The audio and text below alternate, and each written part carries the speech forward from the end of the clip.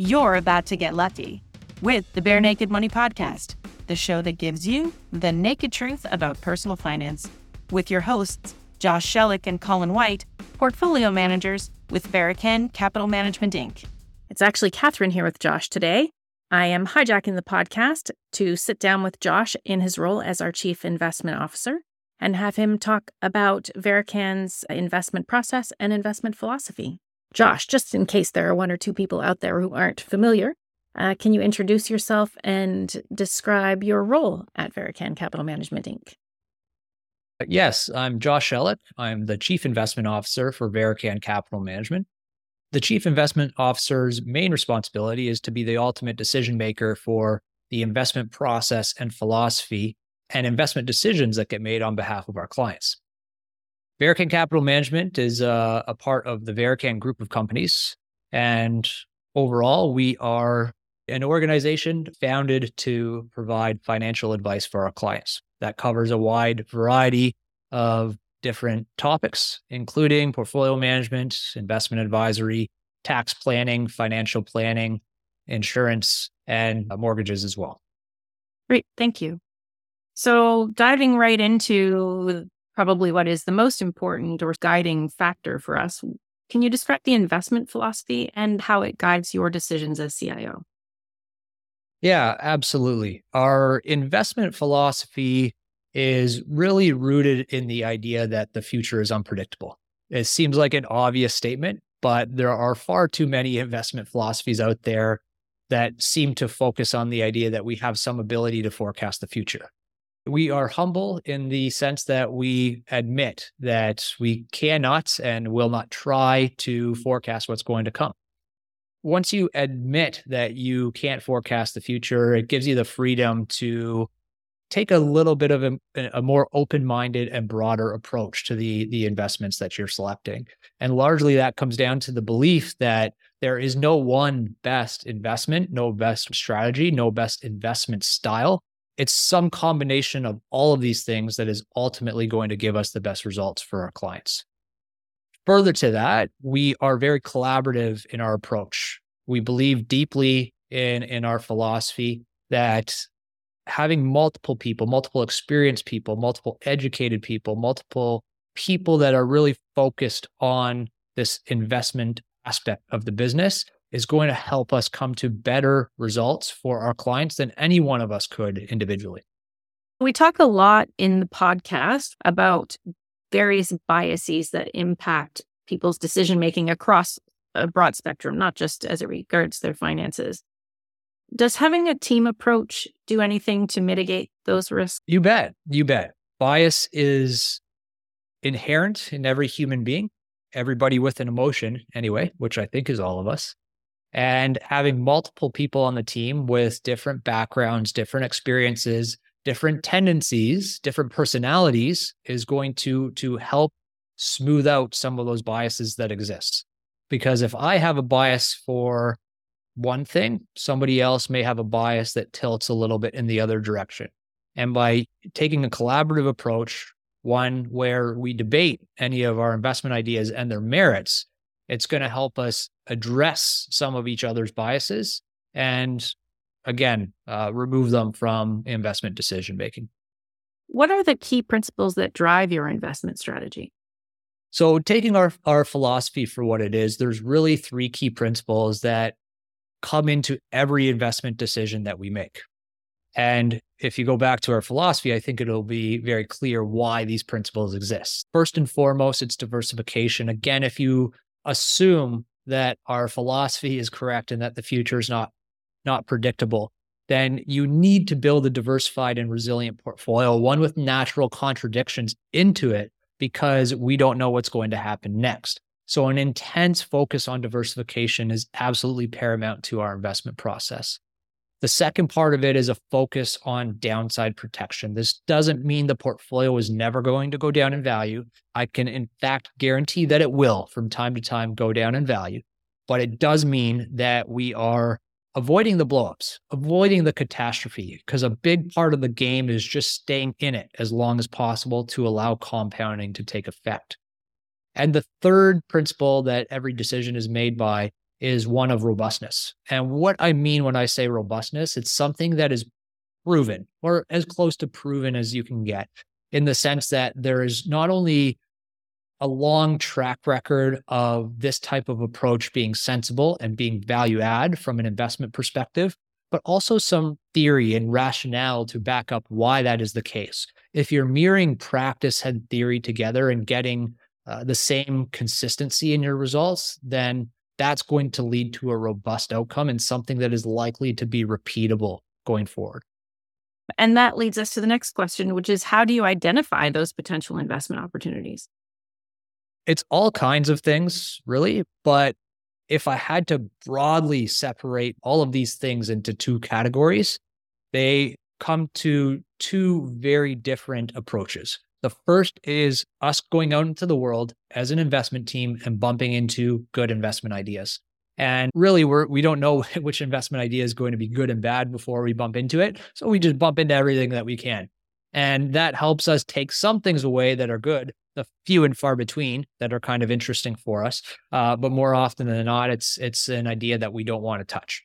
The second part of it is sometimes there's something very specific that we're looking for. And so we can do a very detailed and specific search for that type of investment. So you have two approaches. One is very, very broad and very, very unspecific. And the other is the complete opposite, very specific and very targeted. Can you think of an example of a specific need that we've had recently that you had to go searching for a solution for?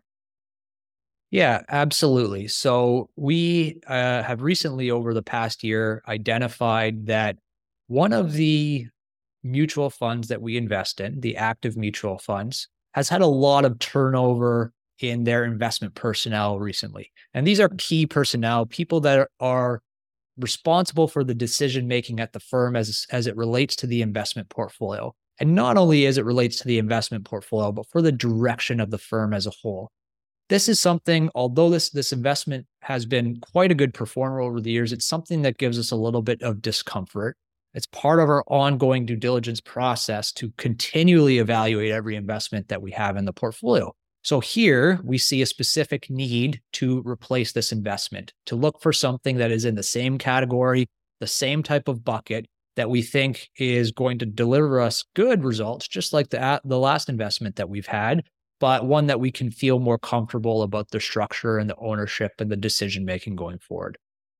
And this leads us perfectly into this next question, which is, what factors and data do you consider when conducting research? Yeah, again, it's all kinds of factors and data, and it's really dependent on the type of investment or type of decision that we are analyzing. For an individual stock, for example, we're going to do deep fundamental research on that company and its industry, including things like, where do we project the growth of that industry to go? Do we expect prices to increase or decrease in that industry? Do we expect volumes to grow? Then it relates to that company in the sense that, do we expect that company to grow its share of revenue or its market share for the business? Do we expect that company then to grow its revenue? We can look at all kinds of things related to that specific company as it relates to its balance sheet, its income statement, its cash flow. We're projecting not only the growth of its revenue, but the growth of its margins and its capital intensity, its need for capital. All of these things will ultimately get us to what we think is a reasonable target for that company. As it relates to a mutual fund, and I'll just broadly refer to all types of funds where it's a basket of investments, we'll look at a different set of criteria. We'll look at what we call our 5 Ps. 5 Ps stand for process, people, product, portfolio, and performance. And just so you know, performance is specifically designed to be the last of those 5 Ps because it's the last thing that we look at and maybe the least important of the 5. Process relates to how they make investment decisions. People relates to the personnel that they have making decisions there. Product are things like costs, how the product is structured, does it make sense for what we want to accomplish for our clients. Portfolio is what the output is actually from all of those things. How does it manifest itself into an actual investment for the client? And lastly, performance is quite self-explanatory. How has that investment performed in the past? And lastly, I'll mention the macroeconomic and bigger picture view that we take of the world when making investment decisions. And we have some key indicators that we look at that we think are maybe you can foreshadow a little bit as to what can happen in the future. And this will help guide us with our asset allocation decisions. Do we tilt one way into the wind or maybe the other way, a little bit away from the wind? Can you give a little rundown on why performance is last? There's a reason why every financial industry publication has past performance is not an indication of future results stamped on it. It's because there's not a lot of correlation between what's happened in the past and what's going to happen in the future for a specific investment. So understanding all of those other qualities and characteristics related to an investment before you try to look at performance is going to be more helpful when we're making decisions about the future. Unfortunately, we are not making decisions for the past. Hindsight's 2020. It would be very easy for us to make investment decisions if all we had to do is pick the best performing one. So what you're saying is performance can be impacted for a reason that doesn't signify anything relevant to the underlying investment. Yeah, performance can be influenced by things that exist in the world that have nothing to do with the merit of the individual investment that you're looking at. Just the same way that an athlete, one of the best athletes in the world, can go through a stretch of time where they're not scoring points or not performing up to their standards. There could be all kinds of reasons for that. And that doesn't necessarily mean they're a bad player or no longer should be a professional. It just means that they're going through this period of time where it hasn't been up to their expectations. Can you share an example of a recent investment decision that you made based on this sort of total analysis that you do? Sure, absolutely. So recently we have purchased an individual stock for our client portfolios called Verecan Tower. This is a stock that we started researching over a year ago. It came to us through what we would call a screen. So looking for any kind of stock really with specific criteria, things that we find are often predictors of a stock that might be of interest to us. And we did the research over a year ago. And we did an in-depth dive on the stock at the time and identified it as a company that we thought had some good growth potential, but it was at a price where we didn't quite want to purchase it yet. We didn't see enough upside for our investors. And when you're setting prices for individual stocks, it's always a bit of a ballpark estimate. You don't know exactly what price the stock should be. So you try to make conservative estimates and you try to give yourself enough margin of error. So even if you're a little bit off with your target price, you're still going to get satisfactory outcomes for your clients for the investment. And we sat on this investment for just about a year, sat on our watch list. We monitored it on a regular basis and held off until it reached that price, that target where we thought there is now sufficient upside for us. The market is showing us the things that we want to see from it. The timing is right to purchase this investment because again, we do see the potential for it that is sufficient and gives us enough margin of safety that we're comfortable dipping our toes in. Now, can we touch a little bit on what exactly a deep dive is? Because I think I'm confident that not everyone realizes the lengths to which the team goes. Yeah, I would say that no investment goes into our portfolios without dozens of hours of thought, research, and debate. And some it's several dozen, and others it might just be one dozen. But there's a lot of time and effort and thought that goes into any investment decision. Typically, we're starting with a high-level overview on both a qualitative and quantitative basis of any investment that we're looking at. That could be relying on our data sources that we have to pull information, doing analysis and calculating ratios, and looking at the factors and qualities of this investment that we find are most pertinent to it as a potential investment. From there, we're often doing, I guess, what we would call boots on the ground research, even though boots are often virtual these days. And we will try to do an actual interview with the manager or individuals that represent this potential investment opportunity. And that's often eye-opening because when we do that, we're trying to challenge our original thoughts or our original thesis or answer any questions that we have remaining after that initial qualitative and quantitative analysis. From there, once we decide that an investment decision could be a potential addition to our portfolio, we bring it to our investment committee. Our investment committee is a group of like-minded but different individuals on our team that meet every week, and we debate the merits of any investment that goes into our portfolio. And when we're meeting on a weekly basis, we are looking at what's happening in the world, what's happening in our client portfolios, and deciding if we need to make any changes to reconcile those two. So if an investment decision, a potential investment, gets discussed at that meeting, there is still much debate to be had about whether it can fit in the portfolio. And ultimately, if it does, then we can move on to the execution phase and implementation. Let's shift gears slightly and start to talk a little bit about risk management. How do you assess and mitigate risks in our investment portfolios?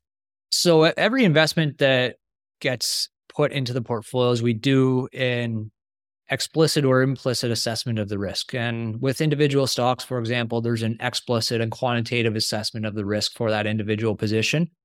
For fund type positions, it's more of a qualitative assessment of the risk of that position as a whole. But more important to me than the individual assessment of risk for an individual position is the assessment for risk of the portfolio as a whole. And a big part of that comes down to, again, the idea that we can't predict the future. There's a saying that goes that risk is what's left over when you thought of everything. And that fits in nicely with our overall philosophy. So understanding that we don't know what's going to happen next, we need to build a resilient portfolio. And to build a resilient portfolio, you almost need to build natural contradictions into your investment selections. So when we look at portfolio risk as a whole, it's trying to understand what could potentially go wrong where this whole set of investments is not going to perform up to our expectations. And in this decision-making process, can we talk about what the steps, the actual steps are you take when you're deciding to buy or sell an investment? Yeah, so step one would be idea generation. And this is actually identifying the potential investment idea for inclusion in the portfolio. And as we talked about before, there's a wide variety of different ways that we'll go about that. But bottom line is we're always looking for interesting investment ideas, ones that can be additive to our portfolio. Step two would be to do our due diligence. This is all the detailed qualitative and quantitative analysis that we feel that is needed to completely vet this investment idea as a potential addition to the portfolio. Step three, I would say, is to consider how this investment idea can fit within our portfolio, because not every good investment idea is necessarily a good fit for what we're trying to accomplish. As an example, if you already have a pickup truck, there's probably not much sense in having a second pickup truck. You can only drive one pickup truck at a time. And lastly, the implementation phase, we would bring any investment idea that we think fits well within the portfolio and that is value add over time to our investment committee to debate its merits, to further challenge the idea that it should be a part of the portfolio. And once that they get that final stamp of approval from the investment committee, then we can move on to execution and actually putting it into the portfolio as a part. Jumping back quickly to something you said at the beginning of that, you said interesting investment ideas. Now, I know that you don't mean the same thing many people listening to this will think you mean by using the word interesting. So what is an interesting investment idea, Josh, and what things out there seem interesting but are not interesting to you? Interesting to us is something that has a track record, a demonstrated track record of adding value, and that we can properly model or having a potential to add value in the future.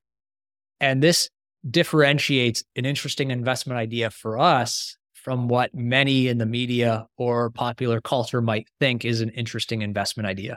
Interesting in the mainstream often relates to a flavor of the day type investment, what's interesting in the moment, what is doing very well right now. Often the best performing investment is the most interesting investment, which is totally contrary to how we think about the world. So we take a much more reserved approach and a much more disciplined and a much more academic approach to our assessment of interesting. So now that we've discussed everything that it goes into building the portfolio, can we discuss a little bit about what you do to evaluate the performance? We evaluate investment performance on both an individual and an aggregate basis. Every individual investment that goes into our portfolio has an appropriate benchmark assigned to it. And we're consistently comparing that investment to that benchmark to see if it's outperforming or underperforming. Secondly, we compare to a relevant benchmark at an aggregate level. And that means combining the stocks that we select and seeing if they're value add versus relevant benchmarks. We will look at the equity side, the stock side in aggregate of our portfolio and compare it to a relevant equity benchmark. And we will do similarly on the bond side of the portfolio. And then at a very large scale bird's eye view level, we'll look at our balanced portfolio or our interaction between the stock and the bond part of our portfolio and see again if we're adding value versus a relevant benchmark. Every decision, every benchmark is chosen to give us some insights into how that investment is performing, but also how we're making investment decisions. How effective are we at making those investment decisions? And are our investment decisions adding value over time?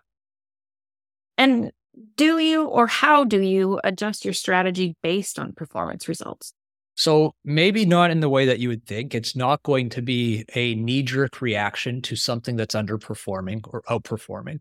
If something is underperforming, there could be very valid reasons for its underperformance. It could just not be the right environment. Maybe something very specific happened to lead to its underperformance. When something is not performing as expected, we look to then understand, why is it not performing as expected? Is it a reason that we think is just transitory? It's a temporary underperformance for reasons that we can understand and explain? Or is it something that's going to be more permanent? If it's something that is going to be more permanent, then obviously that's our inclination to make a change. When something underperforms, we want to understand why it's underperformed. If we can understand why it's underperformed and are comfortable with that explanation, then often we'll keep holding it. If something has underperformed and we can't understand why it's underperformed, often that's a reason for us to move on from that investment.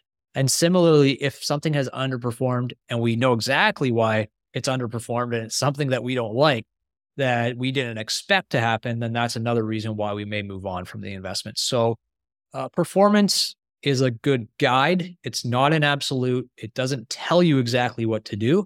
It usually tells you just that you need to dig deeper and try to understand more. And how does that apply to outperformance? Well, similarly, outperformance may or may not tell you anything about how an investment has done. In the same way that underperformance can be explained, if you can understand outperformance and something is outperforming for valid and understandable reasons, then that's great. That's actually exactly what you want from an investment, is one that is outperforming for reasons that you can understand. There are times when something outperforms and you still are not exactly clear why, or it's outperformed and it's unexpected. It's not what you wouldn't have expected something to outperform in that type of environment. And interestingly, both of these reasons are, again, create an impetus for potentially looking to move on from an investment. I think ultimately you want to understand an investment and understand the types of markets and types of environments it's going to perform well in and not perform well in, because then you can build a properly structured portfolio. If you choose an investment and you can't understand when and what environments it's going to outperform or underperform in, then that means that you should maybe be looking at something else as a piece of the portfolio. When we're talking about overperformance or outperformance and underperformance, to what extent does the process that we have already put in place help to ensure that no one or that the portfolio doesn't become underweight or overweight in a position simply because of overperformance or underperformance, and the desire to capitalize on what you may believe or know leaves room for growth, but it changes the quality of the overall portfolio. Closely related to performance evaluation is also understanding how that performance has impacted the underlying positions in the portfolio and their relative weight within the portfolio. Part of our risk management approach is to ensure that no position gets too large of a weight in the portfolio relative to its merits as an investment. So a period of outperformance could lead to a decision to scale back on an investment for no other reason than its prudent risk management. Similarly, a period of underperformance could lead to a position being a lower weight in the portfolio or lower exposure than we want.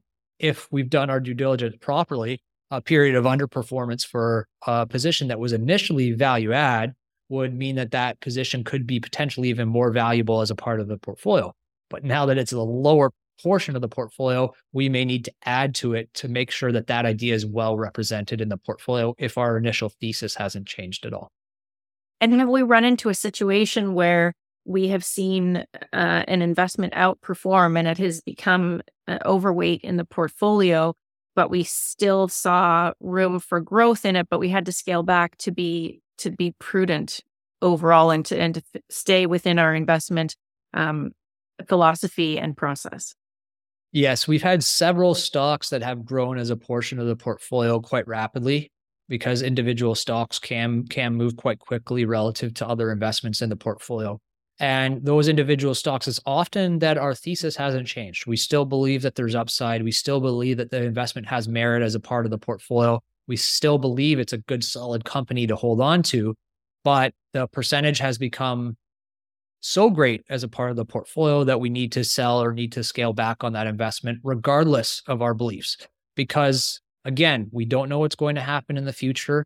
All of a sudden, there could be a global pandemic that nobody's anticipated, and that could seriously impact that individual stock to an extent that it's representing too much of a part of the portfolio and too much and has too much weight for the future results. As we said earlier, part of building a resilient portfolio is building one that is not going to blow up in any way, shape, or form, depending on what happens in the future. And so prudently, we scale back on positions as they become too large of a part of the portfolio for our comfort level. And when something does outperform or underperform, and you're seeking to understand the underlying reason, if it's not immediately apparent, I assume you go back to the exact same steps. Originally, you do a deep dive, you talk to the people involved. Is that correct?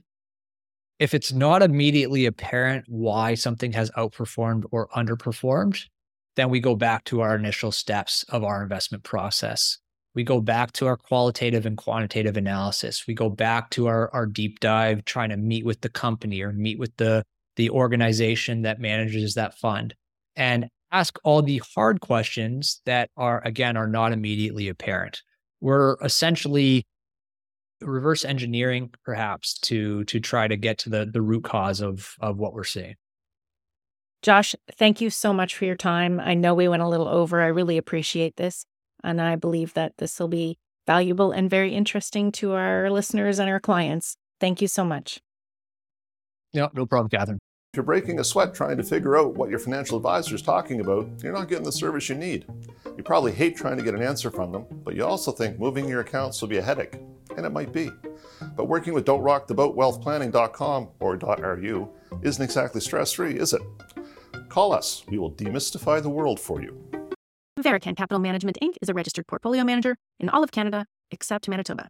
So sorry, Manitoba. Nothing in this podcast should be considered as a solicitation or recommendation to buy or sell a particular security. Statements made by the portfolio managers are intended to illustrate their approach and are meant for information and entertainment purposes only. This should not be construed as legal, tax, or accounting advice. This podcast has been prepared for information purposes only. The tax information provided in this podcast is general in nature, and each client should consult with their own tax advisor, accountant, and lawyer before pursuing any strategy described herein, as each client's individual circumstances are unique. We've endeavored to ensure the accuracy of the information provided at the time that it was written. However, should the information in this podcast be incorrect or incomplete, or should the law or its interpretation change after the date of this document, the advice provided may be incorrect or inappropriate. There should be no expectation that the information will be updated, supplemented, or revised, whether as a result of new information, changing circumstances, future events, or otherwise. We are not responsible for errors contained in this podcast or to anyone who relies on the information contained in this podcast. Please consult your own legal and tax advisor.